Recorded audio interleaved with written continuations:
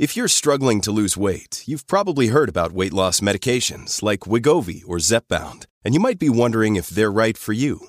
Meet PlushCare, a leading telehealth provider with doctors who are there for you day and night to partner with you in your weight loss journey.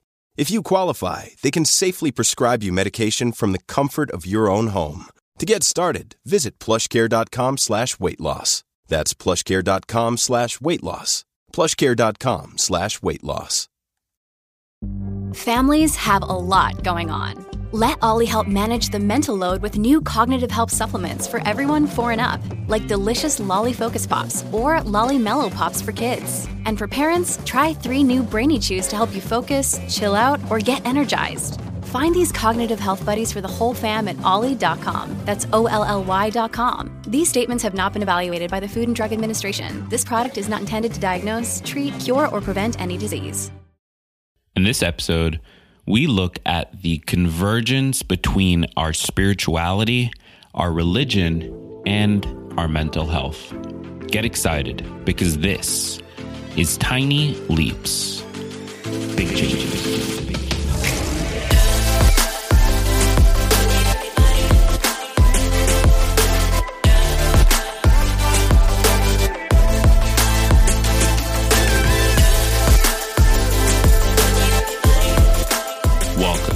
To another episode of Tiny Leaps, Big Changes, where I share simple strategies you can use to get more out of your life. My name is Greg Clunis, and religion, both organized and not, plays an interesting role in the human experience. In many ways, there are significant parallels between many organized religions, things like a great flood, masculine and feminine deities, or prayer as a form of manifesting what we would like to have in our lives. Many religions also have a certain dark side. There are secrets held within churches and religious institutions that are known but never talked about by the most devout practitioners. Scandals, abuse, shame, and bigotry, as well as traumatic experiences that we may have had ourselves, turn many of us away from spirituality. Some of us identify as spiritual, but not religious. This means different things, obviously, for each practitioner. But for today's episode, we're going to define this irreligious spirituality as faith independent of any particular church. It may incorporate elements of mindfulness, such as meditation and manifestation. It may also recognize deities and be a combination of that practitioner's previous religious affiliation or life experiences. Spirituality can mean whatever we want it to mean for ourselves, which is a very liberating concept, especially for those who are ready to ditch the restrictions that we face with many organized religions.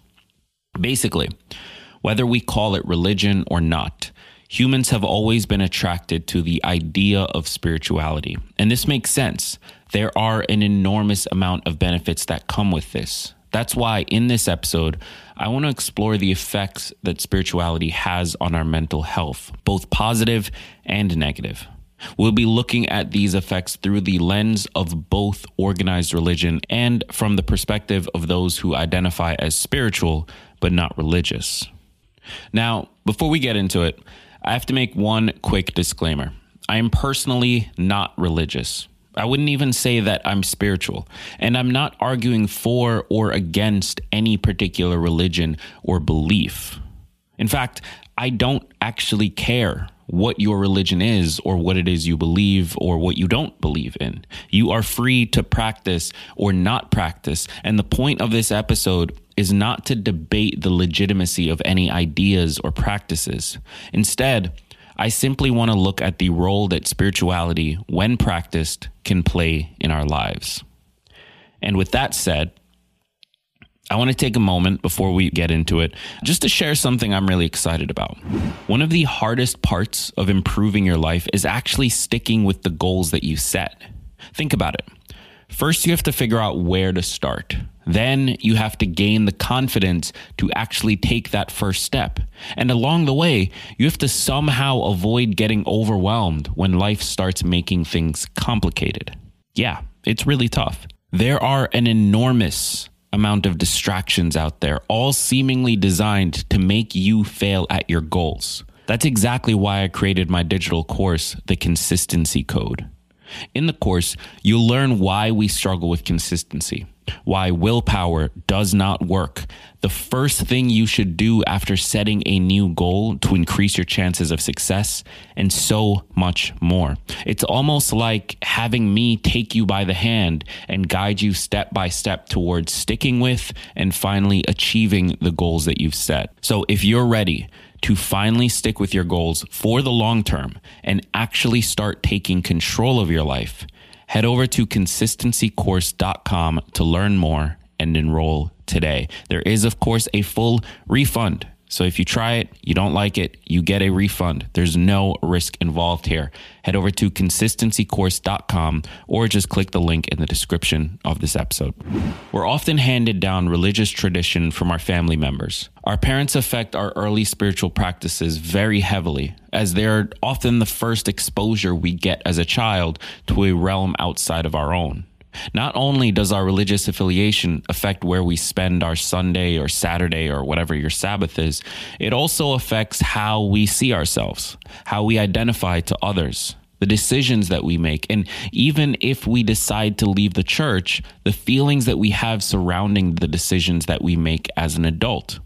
Shame and guilt when we engage in certain behaviors as adults may remain residually in our subconscious for the rest of our lives.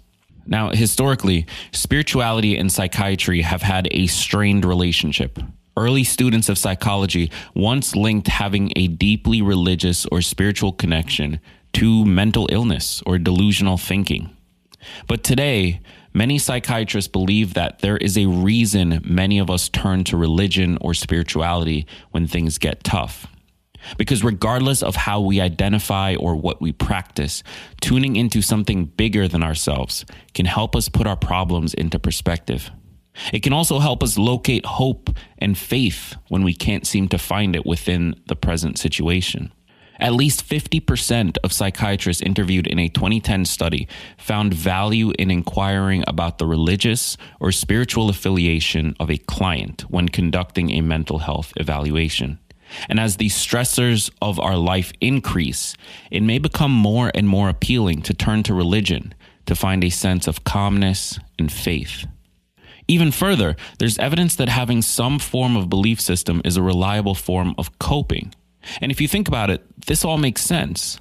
Speaking as someone who was raised religious but doesn't personally believe, I've seen firsthand the role that spirituality can play when dealing with mental health issues like anxiety, stress, overwhelm, and grief. A belief that there is something bigger out there, some grand plan that was designed to play out this way, gives us an explanation for the unexplainable. It gives us strength when we can't find it in ourselves. It gives us a sense of hope that things will get better, because we believe that we're good people, and good people will get rewarded by whatever is out there. I personally remember the struggle that I went through after my father passed away, and still go through to this day. In many ways, this was the first time that I had to face my dwindling faith, that I had to go up against it and decide which path I was taking. It was the first time that I desperately wanted to be able to believe in anything, that I wished with all of my heart that some version of the heaven I grew up knowing, that it actually existed, because it meant that he'd have some place to go, that he'd be in a better place. This is enormously easier to deal with when faced with grief than the idea that he's just gone and his body is rotting in the ground somewhere. That's really hard to deal with. That's really hard to confront when you lose someone who means so much to you. It's so much easier, so much more comforting to hold on to the idea, to believe that there is a place out there that he could be. And again, I'm just speaking from my own experience. I'm not arguing for or against religion. I'm not arguing for or against spirituality. I'm not arguing anything. I'm just sharing what my experience as someone who does not have religion, who does not have spirituality, is like going through something as tough as grief, which is arguably exactly the role that religion should be playing in our lives.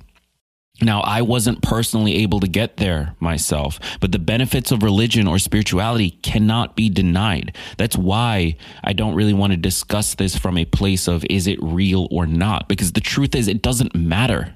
It doesn't matter if it's real, regardless of what the answer to that question is.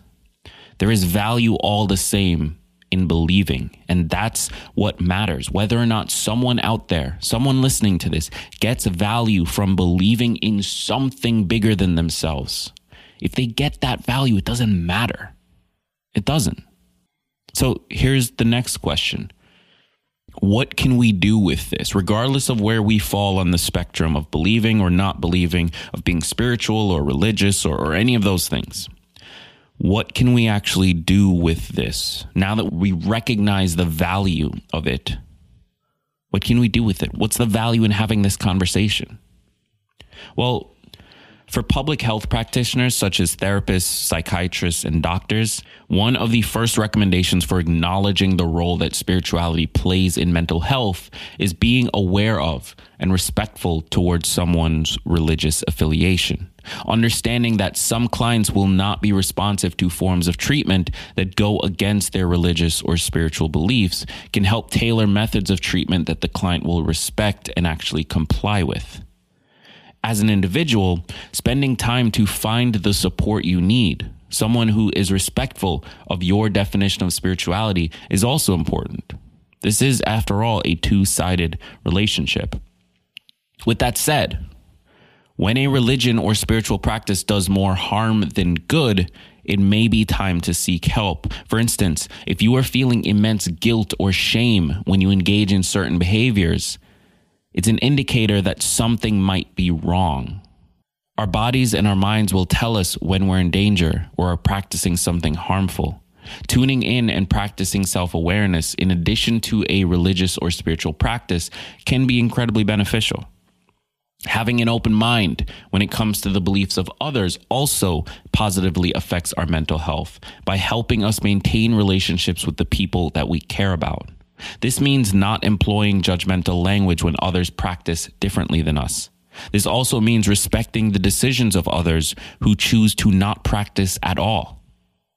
Researching what form of religion or spirituality works best for us, if anything at all, can help us gain confidence in our mental health. Sometimes spirituality is on our path to improving our mental health and achieving a state of healing. Other times, spirituality is damaging and is the source of trauma when taken to an extreme or when we are harmed by other practitioners, particularly in organized religion. As we mend the once strained relationship between spirituality and psychiatry, we may embrace spiritual beliefs as coping mechanisms. They have the potential to work with us instead of against us and can keep us on our path when things outside of our control tempt us to stray from it. So whether your religious or spiritual belief is something that can be read in a book, something that is new age and adaptive to our circumstances, something influenced by ancient deities and nature, or the lack of a belief at all, there's value in connecting with others regardless of where they are. When we acknowledge this, we must also acknowledge the harsh truth that religion and spirituality can be harmful. It can harm our mental health when we take things to the extreme or when we judge others. The principles of respect and moderation go a long way, respecting that we are all on our own journey and that we are in no place to judge or influence others on a path different from our own is the first step to improving our relationship to the world around us. And to cap this episode off, I just want to share very quickly.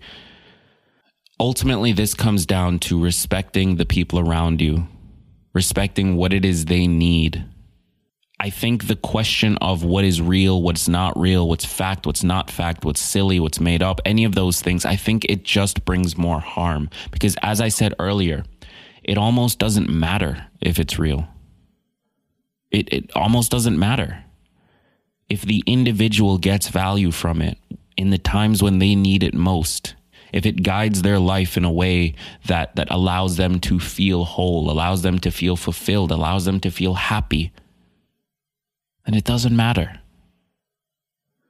And if there are people around you, if you are a believer in something and there are people around you who do not believe, It doesn't matter.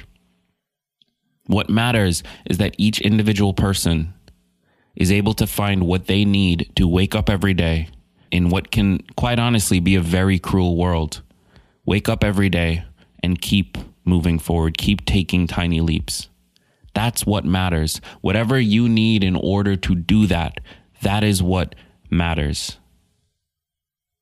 So I hope this episode was helpful to you. This is kind of just an open conversation. So I'd love to hear from you. Reach out to the podcast on Instagram at Tiny Leaps. Now, before we go, I want to bring your attention to another podcast that I think you will enjoy. It's called Soul Tears, and it's hosted by a gentleman named Sean Block.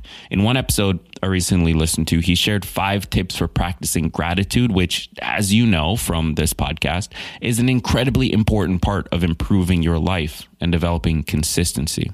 So I encourage you to go check out the podcast Soul Tears on Apple Podcasts, Spotify, or wherever you get your podcasts. And of course, let Sean know that I sent you. And last thing here before I let you go, I really encourage you to check out my course, Consistency Code. Just head over to consistencycourse.com to learn more. It's all about navigating overwhelm, figuring out where to start, and ultimately how to stick with it, how to stay consistent with your goals, with your actions, with your behaviors, and finally start to see the change that you're looking for. Head over to consistencycourse.com. And as always, I've been Greg Clunis, and remember that all big changes come from the tiny leaps you take every day.